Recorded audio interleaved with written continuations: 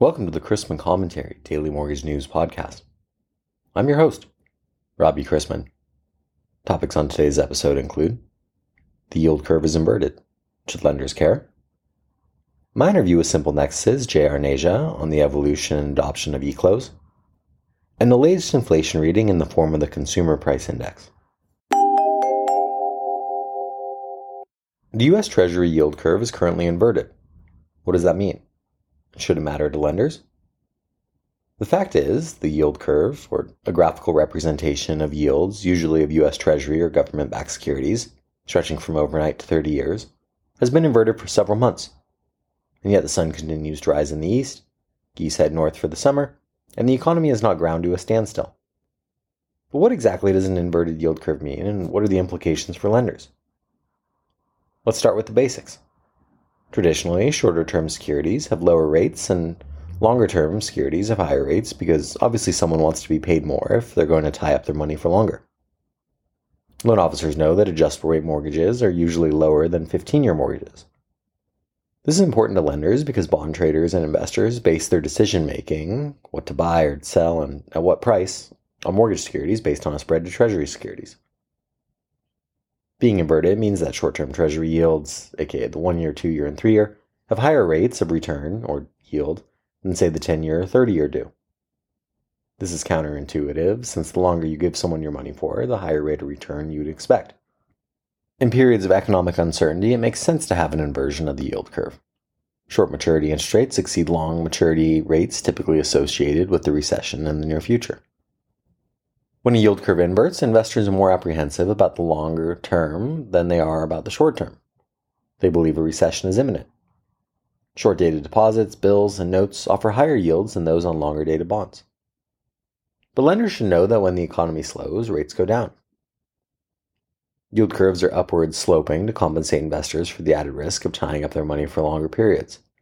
Longer-term bonds carry greater risk of various potential losses, ranging from inflation to default. Investors therefore normally require an additional return in the form of higher yields to offset the risks of venturing out along the yield curve. Keep in mind that a yield curve inversion does not cause a recession. Instead, the slope reflects changing expectations about the economy, and these expectations are useful predictors of economic downturns. Lenders and originators should keep in mind that yield curve normalization will only take place once the economy softens. However, lenders know that a soft economy can impact the percentage of borrowers that qualify. And a soft economy might be far in the future given the very tight labor market, with unemployment not really going down. For now, 30-year fixed rates are clustered around 6%, and that might be the norm for quite some time. Today's podcast is brought to you by SimpleNexus, an nCino company and award-winning developer of mobile-first technology for the modern mortgage lender. Nexus Closing's full menu of closing options, including traditional, hybrid, and full e-closings, supports your preferred workflow with single sign-on convenience that makes it possible to close on a home from anywhere. To learn more about Nexus Closing, visit SimpleNexus.com. Speaking of which, I wanted to welcome back to the show SimpleNexus' Arneja to talk about the evolution and adoption of eClose. As the VP of eClose Solutions at SimpleNexus, she works with product, sales, and operations teams to help lenders increase productivity and efficiency with hybrid and fully digital closings that phase out paperwork, compress times to close, and improve the borrower, lender, and settlement agent experience. She has more than 25 years of experience building process and technology solutions for primary and secondary market mortgage operations. Jay, I want to start by asking you, how has lender sentiment around eClose adoption evolved over time? Thanks for the question, Rob. It's a very interesting time for everybody in the industry right now. And with regards to closing, I'm finding that lenders have moved over into the micro level of e-closings compared to a few years ago. We just talked about the borrower experience or education on it. And I find now lenders are asking questions about how did we do this in paper? How are we doing this electronically? And things like, how did we make corrections? How did we do redraws? What can a system do that we had to do manually? And folks are really revisiting processes for collateral and ancillary docs And I find that there is a lot more focus. I've spoken about it a lot of times, so have others, but there's a lot of focus on savings.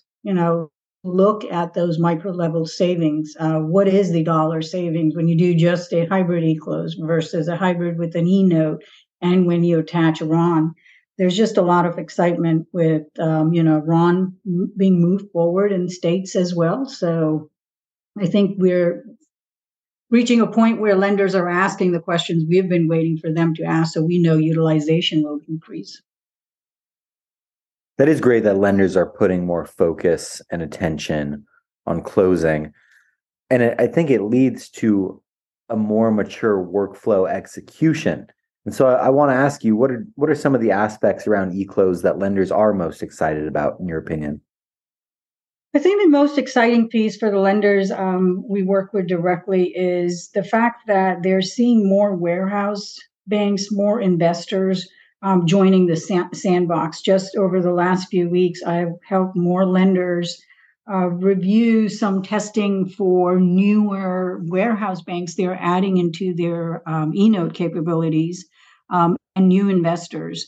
They're filling in the forms, completing the testing independently. When they have questions, they reach out. And they're very excited about this because it's a known fact, nothing new, that there isn't really any pricing difference when you're doing eClose, or neither is there the opportunity to say, I'm going to close everything as an eClose and then figure out what's happening in secondary, right? The lenders need it for more investors, more warehouse banks, servicers, sub-servicers to be able to accept eNotes, so their pool grows larger when it comes to certain types of loans. Yes, there are still restrictions, for, let's say, your co-op or your construction to perm or your Texas cash out refi or your SEMA loans. But now that the pool will get larger for a majority of the loan types lenders do, it just makes it a lot easier. And a lot of folks have heard over the last few months and last year in the conference circuit that Ginnie Mae is expanding on their digital collateral program as well. So just all these things coming in reduce the burden on a lender's back office team to understand where that loan is going. So lenders are excited about that. Well, it sounds like you're excited about it too. So I want to ask you, either from an industry perspective or a company perspective, what are some of the behind the scenes accomplishments related to eClose that you personally are most proud of? I think for me, the two things that are upcoming is one, our Nexus Vision product, the way we have incorporated, lenders' ability to see savings in that product. That's one. And then the native vault. SimpleNexus has a vault. It's passing through all its tests, and lenders will be able to utilize it, originators, investors, others, very soon. And it will also serve as a base product to keep moving forward for additional products that SimpleNexus can look at, right? There is, once a loan closes and it's sold in the secondary market, you have all the bases covered for the note collateral documents, but we also have a great closing portal that can be utilized further for title documents, trailing documents, policies. And then you have other areas of SimpleNexus that can be used potentially in servicing spaces down the road. So all of it is very exciting. It's an exciting time to have a base product so well set up for the future for the industry. It highlights essentially that we can look at not only the core players, which is the loan officer and the borrower, but we are well equipped to look at the adjacent players, your underwriter, processor, closer, post-closer, title companies, so on. Well, let's go from what you're excited about to what I'm excited about. And I mean this earnestly rather than cheesily. I'm very appreciative of SimpleNexus's involvement with this podcast and their continued sponsorship. It's meant a lot to me. So I want to give you a chance to talk about SimpleNexus and their eClose ROI dashboard specifically here. Can you tell us about this new dashboard that's now available in Nexus Vision? Yeah, of course. We have users on it. We are adding more. I'm demoing a lot, specifically this month. One of the things that I touched on earlier was the savings aspect, right? We can talk about savings for a lender, but how do we individualize that to a particular lender and allow them the ability to monitor those savings on their own through their own dashboard? Nexus Vision can do that. Essentially, you can see there is default settings for the dollar amounts you could save, but you can adjust them to what you believe you're saving in all the different areas. We'll walk you through how to make that adjustment. And then over time, over rolling 12 months per month, you can really see the dollar amounts that you save for closing. The most important to that is, what are you leaving behind when you're doing a traditional closing, right? That delta shows as well, too.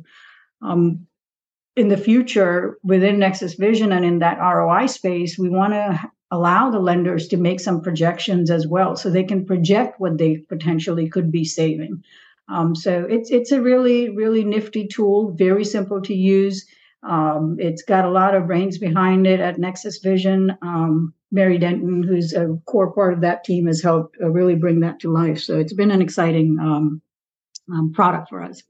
I have a quick follow-up there for you. So you talk about companies being able to start doing projections. And the first question I asked you was how eClose adoption has evolved over time. In addition to projections, how do you see eClose continuing to evolve as we move forward? Where do you see it going from here? So from all of my observations over the years, you see advancements, and we've talked about this before too. You see advancement in borrower qualification, appraisal, title searches. People tell me title searches can be done in minutes versus waiting for abstractors to bring you the report. I remember those days. You read the report, you prepared the binder. As you see all of that upfront process in that loan process or loan life cycle becoming more electronic, automated, and the distance between all of those things reducing, I don't see us going back to a paper process for closing. One, it's a disservice to the borrower because the borrower loses track completely of what was done electronically, and now you're going to save paper again. So beyond being a disservice, I think it really kills the experience for what I mentioned, the core and the adjacent users in any organization as well. So I think we will continue seeing the evolution with more people adopting, utilization increasing, products getting enhanced to deliver just better and better experiences. I think we're going to see a wave of just full adoption of eClose. You already have hybrid adoption. Most lenders are at a point of doing 60 to 90%. And these lenders tell me that they have about 85% utilization for the initial disclosures. And they say, well, if the borrower does initial disclosures through electronic means, they don't believe that borrower is going to go back on closing. It's just the product that some folks are skeptical about, and those keep getting enhanced. So yeah, very exciting times ahead for electronic closings. Certainly sounds like it. I want to close by asking you about transparency here. Why should transparency, visibility into your data be a key component of evaluating an eClose solution? I think for any lender in the mortgage space, any investments they make should give them some level of ROI, what they're going to get back for their investments. And then what is the additional ROI that the product can offer beyond your initial expectation, right? So when you talk about anything electronic, the piece that you are, I call it's the implicit benefit is you get data, and there is no more data entry jobs anywhere, right? So you're not going to close in paper and then update that document or update any system with data by data entry. You're going to have the data available to you, and that's one of the things that's most exciting and should be for lenders. You say, for a system that I use it for the upfront benefit of providing electronic closings to my borrowers. But the back end benefit of it is I get to see the data of what I've actually closed, in what region, where, in what time frame, and what did I save in that process, so on. So I think data becomes very, very important with anything you're trying to do electronically. I very much agree with you there. Jay, thanks for coming back on to the podcast and talking to me today. That was great. Always. Ahead of today's consumer price index release for March, we've had a chorus of Fed officials continue to beat the drum that more needs to be done to get inflation down, despite broader financial and economic stresses. Chicago Fed President Goolsbee did say yesterday that the Fed should be careful about raising rates too aggressively until there's more evidence about progress in taming inflation. The Fed's overall insistence that there remains work to be done to reestablish price stability leads one to believe that more pain will need to be felt before we get a true reversal on Fed policy. With 30-year fixed mortgage rates at the lowest level in 2 months, we learned today that mortgage applications increased 5.3% from 1 week earlier, according to data from the Mortgage Bankers Association.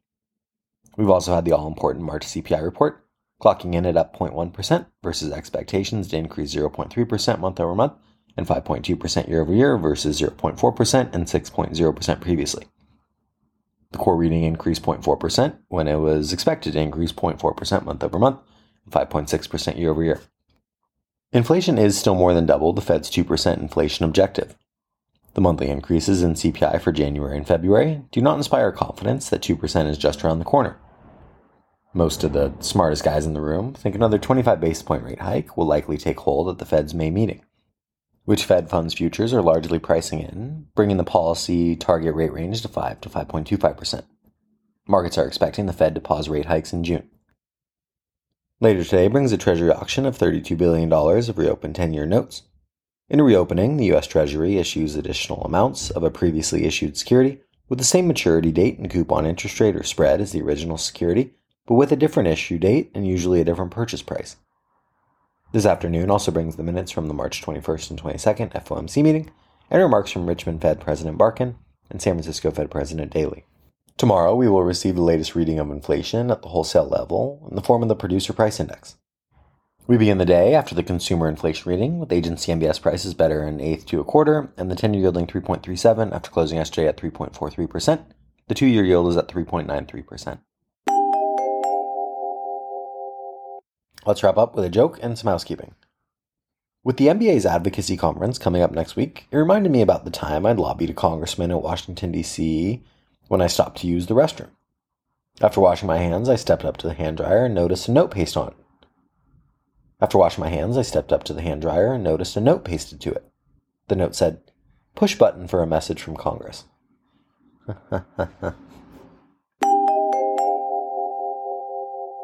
Thanks again to today's podcast sponsor, SimpleNexus, the homeownership platform that unites the people, systems, and stages of the mortgage process into one seamless end-to-end solution that spans engagement, origination, closing, incentive compensation, and business intelligence. To learn more about SimpleNexus, an Encino company, visit simplenexus.com. About the podcast or sponsoring opportunities, send me an email at robbie@robchrisman.com. Visit robchrisman.com for more information on our industry partners, access to archived commentaries, and how to subscribe to the daily mortgage news and commentary. To listen to or download past episodes of this podcast, search Mortgage News on any platform you get your podcasts from.